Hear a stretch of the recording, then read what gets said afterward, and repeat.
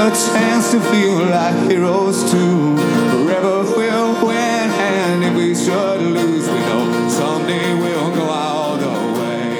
Yeah, someday we'll go all the way. Welcome to Holy Cow, a Cubs podcast.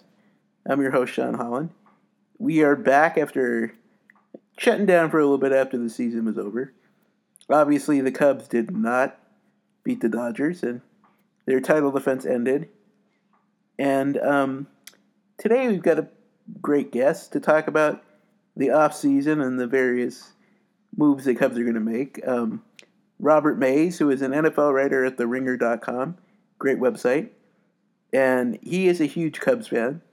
And many of you may have seen him on Cubs Twitter. And we talked about a lot of stuff. The end of the season, potential offseason moves, the Cubs winning the World Series last year. And I did sneak in a football question at the end about my Rams. Hey, I got to stick up for my team. They actually are kind of good this year. So for all you Bears fans listening, you might have to deal with a little bit of that at the end, but mostly it's pretty good Cubs talk. So here is Robert Mays. Well, first of all, thank you for coming on my podcast. Absolutely. A pleasure to do it. I rarely get to talk about the Cubs at length, so yes, I'll take any opportunity to do so because it's a big part of my world privately. And I think that publicly I'm more just like a member of Cubs Twitter, which is kind of a fun place to be as someone who writes about sports for a living. So I don't mind it. I like just being a fan and being able to kind of indulge it in this more detached, fun way. Yes. Yeah, it's a little bit different than being like a football writer. You got to be more objective when you're dealing with stuff. Yeah, it's not even just the objectivity of it. It's the fact that it becomes work in this strange way. And it was interesting during the playoffs because I was in Los Angeles actually taking a trip during the NLDS. So I wasn't home in Chicago for any of the games, but I was going to be back in Chicago for the NLCS. And my bosses at The Ringer were like, would you like to cover the games at Wrigley? Like, do you want a credential? I was like, no. Yeah, I don't want to cover it in that way. If I'm going to go, I'm going to go and be a fan. I mean, that's what I did during the playoffs last year. And I couldn't imagine having been in the press box working during Game 6 of the NLCS. I would have hated it. I mean, the idea that because you can't do anything, you can't react. I mean, you just have to compose yourself a certain way. And the last thing I wanted to be in that moment, in that setting, was composed. Yeah, exactly. Yeah, one of my other buddies that writes for Cubs Den that I talk to all the time, he was in the press box too, and he was like, yeah, he had to sit on his hands, and it was like a very awkward experience, but it's like, I'm in the booth, the press booth, so obviously I can't talk to these other people, but yeah, he was saying like, there's some moments where he had to sit on his hands, and it was hard. I mean, I was very lucky. Getting to those games, having to pay is probably not easy. I was very lucky that I have a friend who works for the team, so that I got face value tickets, and that's why I was able to go. I mean, that's a unique circumstance. So if you can't necessarily, if you don't have an in like that, and it's going to set you back to be able to get into the building, being in the press box is a nice alternative. I just happened to be in the advantageous kind of fortunate situation where I can pay $100 and go to Game 6 of the NLCS. So it was a nice thing. If I didn't have that option, there's a chance I would mull over going and covering it, but it's a nice thing that I do. Yeah. Well, I guess we'll get into it's the offseason now. The Cubs did win the NLDS against the Nationals. Kind of it was a crazy series, especially that last game. Oh, it was nuts. It was funny because I was in LA and we started watching the game at a bar, and eventually the person I was with was just like, I'm not feeling well, I have to go home. But we still managed to catch half the game after going back to the Airbnb. It was like a 12-hour game where 17 different things happened. I mean, you forget that they were down 4-0. I mean, it seemed like it was over. And then the way that they got back into that game, it was nuts, but in the best possible way. Exactly. And it's like, and there are all these storylines like Dusty Baker managing against the Cubs and the Nationals with a Cub-style, old school Cub-style meltdown in the middle of the game. And then you asked Wade Davis to pitch like 2.5 innings, and you're like, is this really going to happen? And then Wade couldn't pitch when they played the Dodgers in game one, it was just like all these cascading effects of these bizarre Joe Madden decisions, which, whatever.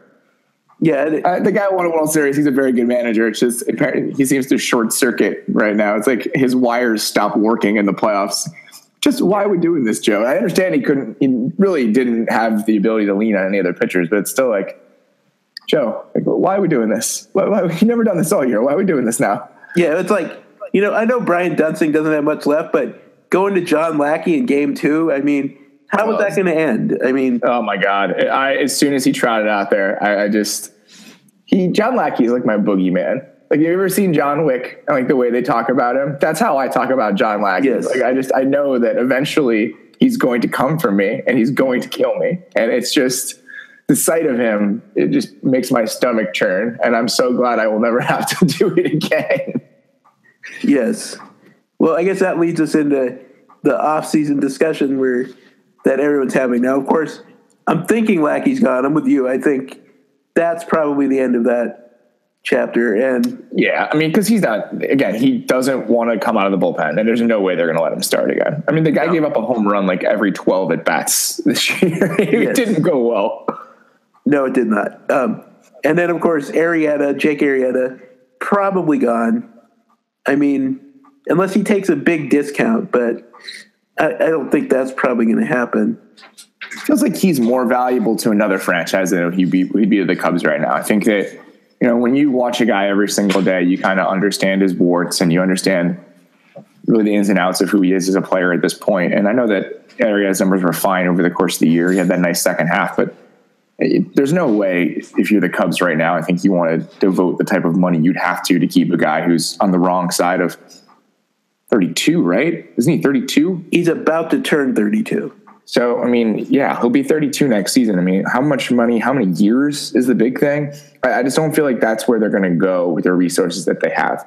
And they clearly need they have a decent amount of money to work with, but they clearly need at least one starter with that cash and then maybe a couple of bullpen arms. So it's just one of those things where there isn't that much to go around where you could consider, reasonably keeping Arrieta. I just don't see it happening. Yeah, and you add in, Scott Boras is his agent, and, he's not going to give a discount for one of his clients. So, yeah, I don't think it's going to happen. And this is a chance for Jake Arrieta to cash in. Good for you, Jake Arrieta. I mean, the guy was absolutely phenomenal for a season and a half. I mean, maybe even more than that. But his second half in 2015, it was like watching Bob Gibson pitch. I'll never forget that. And I think that as a Cubs fan, he gave us so many incredible moments. But so good for him.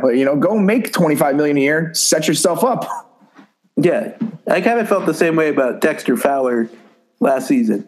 I didn't like he went to the Cardinals.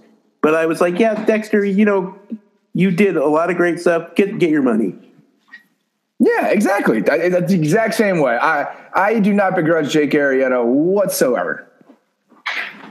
All right. So another factor that we've got going into the offseason, of course, is the bullpen, which obviously, as we've talked about a little bit, did not look very good at the end of the year. And the big debate now is bring back Wade Davis, let Wade Davis go.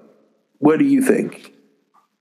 Wade Davis was fantastic for almost the entire season. I know his performances in the playoffs weren't exactly what you'd like when you're trying to shut the door on games. But you have a guy in your building that is a quality closer. And it's not as if they're one bullpen piece away, so they're trying to maybe figure out if there's a different way to go there, everything else. There's so much uncertainty with who's going to pitch from the sixth inning on, that it feels like if you have this guy, then maybe you just stick with it. And I understand the money is going to be problematic, but I just feel like it's not as, the Arrieta money is kind of nowhere near realistic. I feel like the Wade Davis money could be, and that's my thought. Yeah, that's how I feel too. I wrote, one of my articles I wrote was that I think they should keep Wade Davis. Like, obviously there's problems. He's older, and he did have a couple arm issues in 2016 for the Royals, but that's the thing, right? It's not as if he's just getting older. It's that he's never been able to stay healthy, and last year is kind of the exception. So the fact that you're throwing that kind of money at a guy who's never been able to stay on the field, and he's kind of getting up there, that's where you get a little bit worried. I think getting 2017 Wade Davis for the next couple of years is fine with me. But we have no real reason to believe that that's going to be the guy you get for the next 3 seasons. Exactly. But, of course, the other options for bullpen for closers and stuff that are out there aren't that great either. So I tend to lean towards keeping Davis, but I would understand if the front office didn't.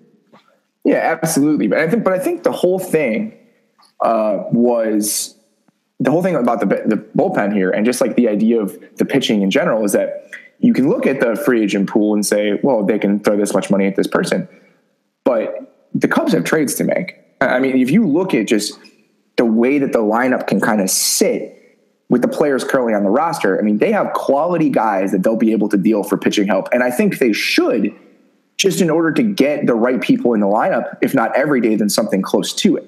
Yeah.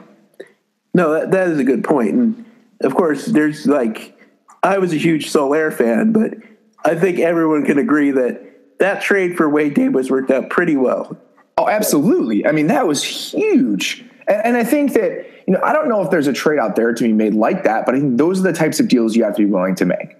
So let's just think about this from a practical perspective, right? So Hayward's going to play right field. You're paying the guy whatever you're paying him. That's going to happen. It's just a matter of, it's pragmatism. He's going to play based on what he makes.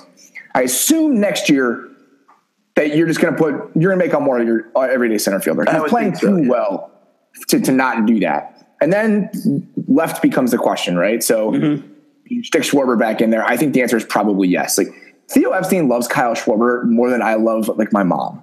Yeah. So the idea of him trading Schwarber even to an AL team that could use him still doesn't make sense to me. Also, you're selling low on him. So there's no reason to do that. So if you put all those, that's your outfield.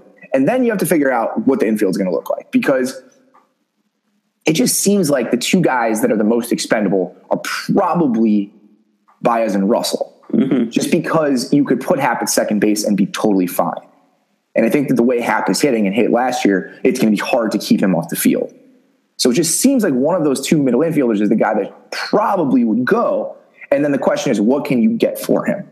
That's the way that I see it. There's a chance that it's a totally out there from left field trade, but that's a terrible thing to say on a baseball show. So I mean, there's a weird trade somewhere that can happen. That's the way I think it makes the most sense to me. Is maybe you deal Russell for pitching, you just put Baez at short and Happ at second. That is a very good baseball team still.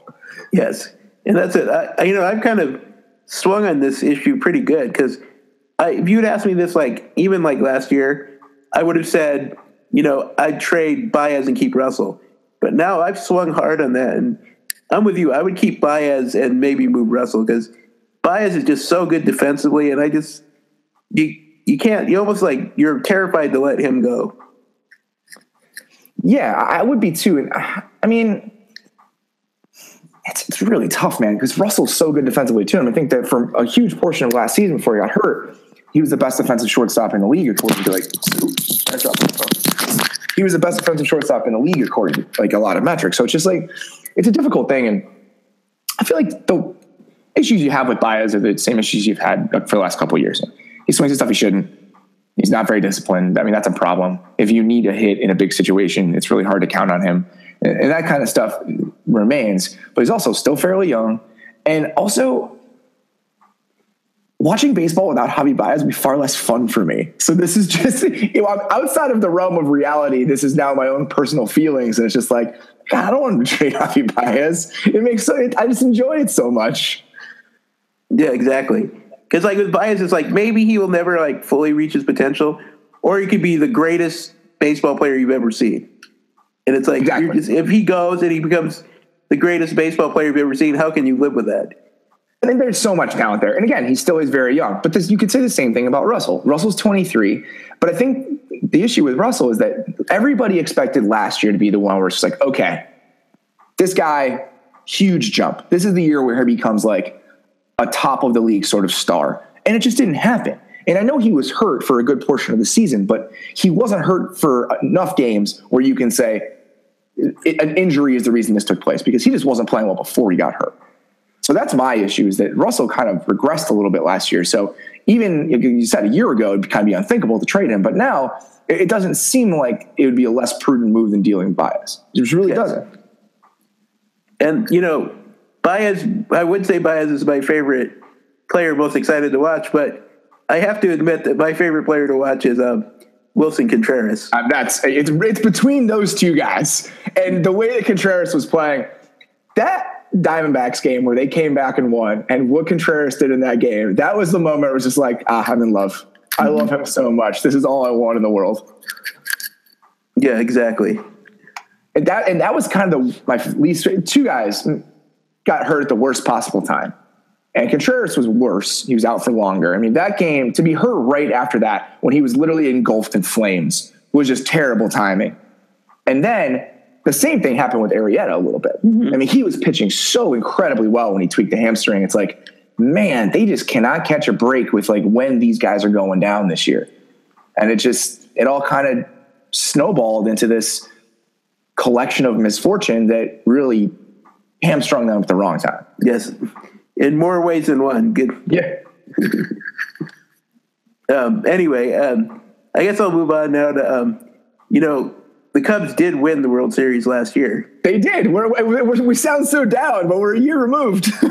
Yes. Yeah, the common theme on Twitter is, people forget that. Yeah, people forget the Cubs won the World Series.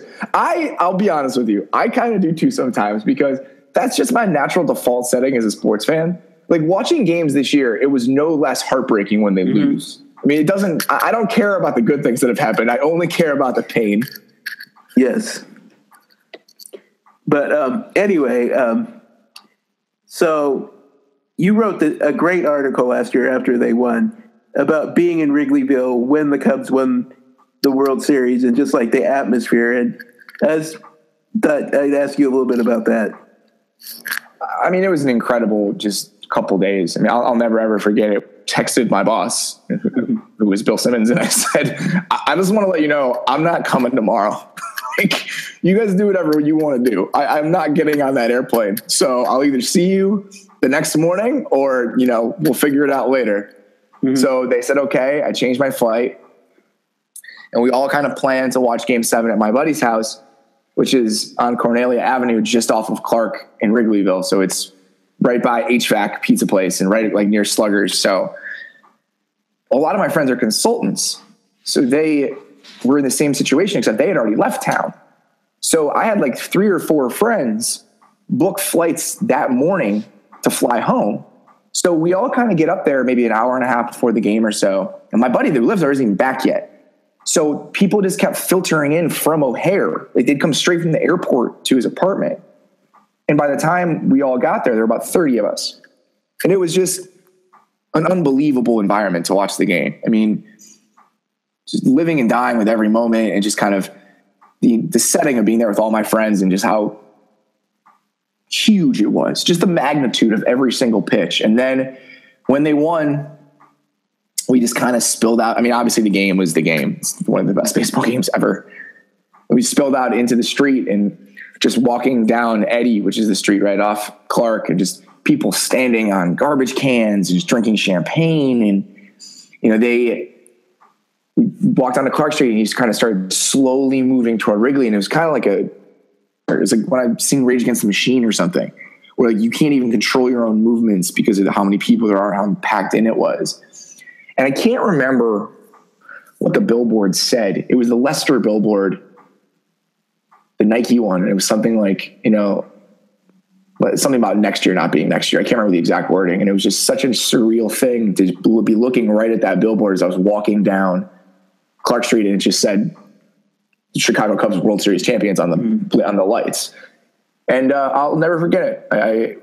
We were there for a little while, kind of died down. I got back into my buddy's apartment and I had to start writing. And everyone there was so drunk. One of my buddies was crawling under my feet as I'm trying to write. Like there's a video of it. And I'm obviously not because I'm working.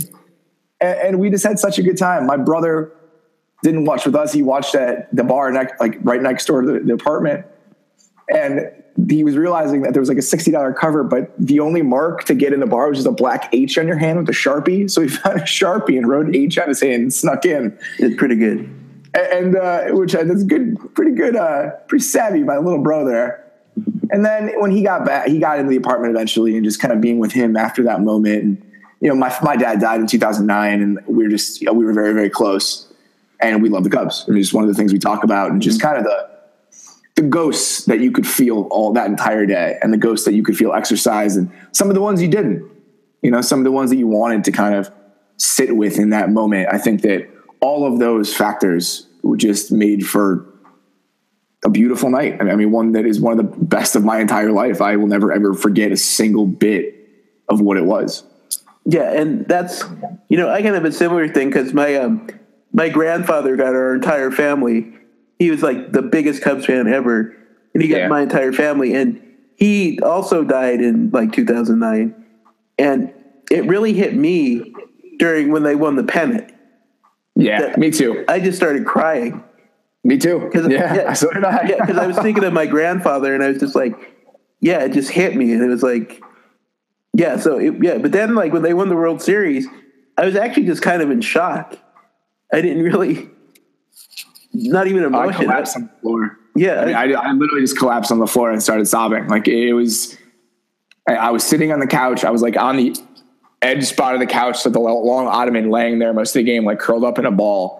And after that, I just rolled onto the floor and started crying.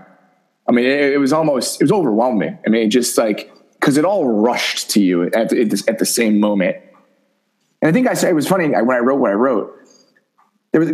Brian hit like a foul ball in the 7th inning when they were winning. And that's when I was just like, the Cubs could win the World Series. My dad isn't here. Mm-hmm. Like, it was the weirdest kind of throwaway moment that brought it on. But then when it did, it started building for like the last 3 innings. It was something, man. I mean, it's something that how can you ever forget it? I mean, and not even just the night in general, but every single detail about it. Yeah. Well, it was kind of funny too, that there was like, and when they gave up the lead in the 8th inning, there was this kind of like collective, like, here we go again. Yeah, it's coming. Here we go. We're just like always. And I know me and my brother exchanged some texts where my brother said some not nice things about Joe Madden. That's a good way to put it, I'm sure. And it was kind of one of those things. It was like, and then like I was at that point, I got into my negative mode. I'm just like, all right, just end it, Indians. Just hit a walk off. Let's get it over with. Put me out of my misery, right? Yeah, and Jason Kipnis hit that foul ball. I'll never forget. Oh my God. I thought it was way gone. And it was like, crushed it. Yeah. It's like, okay, here we go. Here it is. Oh, I forgot about that. That is like such a terrifying moment. I don't even think about that anymore. But in that moment, I was just like, my heart broke. I absolutely thought it was gone. Mm-hmm. And then everything that happened. And it was just kind of shocking because it wasn't this isn't what the Cubs do. They don't blow the lead and then come back and win at the end. That's not right. And it just kind of stunned you. But yeah, it was amazing. Where did you watch the game? I watched it at my house. Okay. And then the rain delay hit and it was already like 10 o'clock and there's dinner ready. And I'm like, should I eat? I didn't really have much of an appetite, but I'm like, who knows how long the game will go?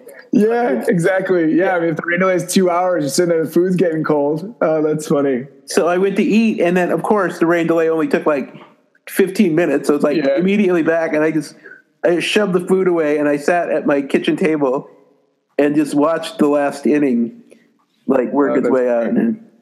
So you were just talking to your brother for most of the game? Yeah, most of it, yeah. And my mom and dad were around too. It was like a family. But yeah, it was, and we were all just stunned then. It took like an hour for it to really sink in. Yeah. I mean, I think for me, it was, it was funny because I had to write. And then, Wrigleyville was such a mess. And I probably got done writing at about maybe 2 a.m., maybe 2:30. Mm-hmm. And I went back with my friend Joe and we got down, just drove home, and I had to get on a plane the next morning because I had skipped it. So in order to get where I was going for the videotaping that we were doing, I had to leave on like a 7:30 flight, maybe even earlier than that, maybe it's 6:30. Mm-hmm. So I didn't sleep really. And so I went to the airport And I'm just saying to myself as I'm walking through O'Hare, just like to myself, but out loud over and over again, the Cubs won the World Series. Like it just all that next day, I just was saying it to myself. And it was amazing. And so that night, so I didn't really get to enjoy it at all. And then I don't sleep. I go do work in LA at the office. And then that night, Wednesday night's like the big night at the bar in LA where I always used to go. So I just went and just got obscenely drunk. Yeah. I was like, this is me celebrating now. Like I finally have a chance after having to work and not get any sleep. So the next morning I was very late to the office, but no one cared. They all understood. They were surprised I got there in the first place. So yeah. All right. Well, I usually ask this question close to the end, my final question before I do my thing where I plug all your stuff. But when you were a kid, did you have a favorite Cubs player?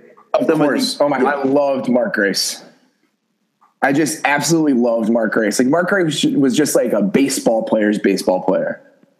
Like eye black and just the stance and the chew and like everything about Mark Grace. Just I remember like his glove was like a light brown. Mm-hmm. And it's just like he was just a baseball player. Like in my mind, Mark Grace was just a baseball player. That's what it was. He was also fantastic. Like Mark Grace is a career 300 hitter. And I always loved him. And I'll never forget I worked at the Boston Globe right out of college and I was an intern there. And I covered the Red Sox a lot that summer because that's what the interns mostly do.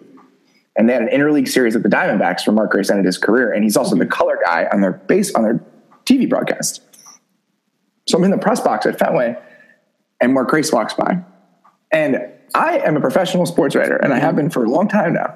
I did not get starstruck. Like I covered the NBA finals like 2 weeks earlier and Mark Grace walked by and I just lost it like a little girl. It is the most unprofessional I have ever been in like a sports writing context. It was so embarrassing, but at the same time, like what was I supposed to do? Like it's just this guy who was this towering figure in my childhood. Mm-hmm. And it was great. Like that is another just awesome moment. It's like, oh man, that's really it gives you a window into how much I love the Cubs when I was a kid. Yeah. Yeah, no, Mark Grace is a pretty good choice because, most hits in the 1990s for any player. I'm telling you, man. And that was so funny. Like, what's the most home runs Mark Grace has ever hit in a season? It was like 20, yeah.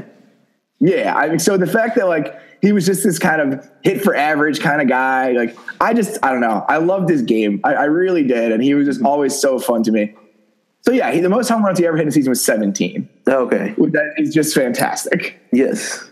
He had 51 doubles in 1995. No, he was great. It's pretty darn good. Yeah, and when I was a little kid, my first favorite player was Rick Wilkins. And I don't know many people. Rick Wilkins? Yeah. I don't even know many people. I remember Rick Wilkins. Yeah. He had 30 home runs one year. That's right. And you know what?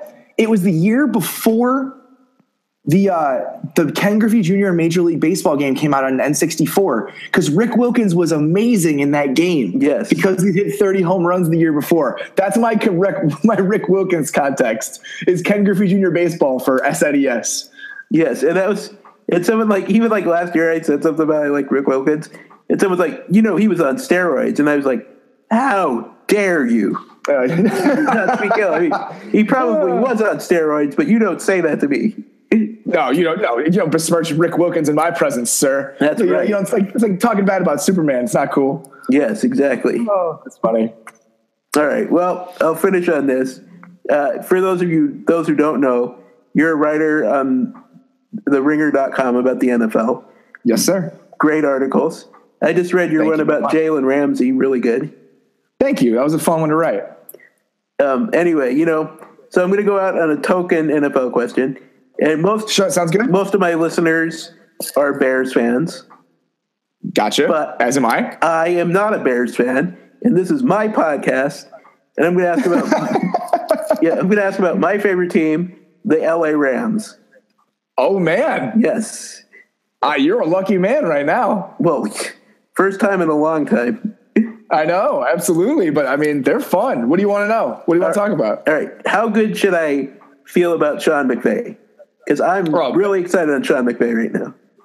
You should feel as good as you could possibly feel. I mean, there is no reason to temper your excitement about Sean McVay. I feel like what this team looks like top to bottom is just remarkable. I mean, Jared Goff is one of the worst quarterbacks ever, by, normal statistical measures in his 7 starts as a rookie. There's no sugarcoating that. He's now an MVP candidate. It took a year. They have the 11th ranked offense in the league, according to a lot of advanced metrics. Their scoring numbers are even better than that. I feel like the design of the offense is incredible, how he's been able to incorporate all the new personnel, the way he's kind of helped Goff with all the play action that they use. I mean, just everything about the way the offense is constructed and what they wanted from it is unbelievably impressive. I mean, he's one of my favorite play designers now too. I mean, some of the stuff he does is just so creative and cool. And he just really seems to care about the game. I mean, and every single minute detail about it. And I feel like one of the underrated things about him and that team this year is he's a 31-year-old head coach. And instead of being like puffing out his chest and saying, I'm a head coach, this is my team, he went out and got Wade Phillips to be his defensive coordinator. And I just think that says so much about his self-awareness and bringing in a guy who's seen everything under the sun in the NFL to be your counterpart on that staff.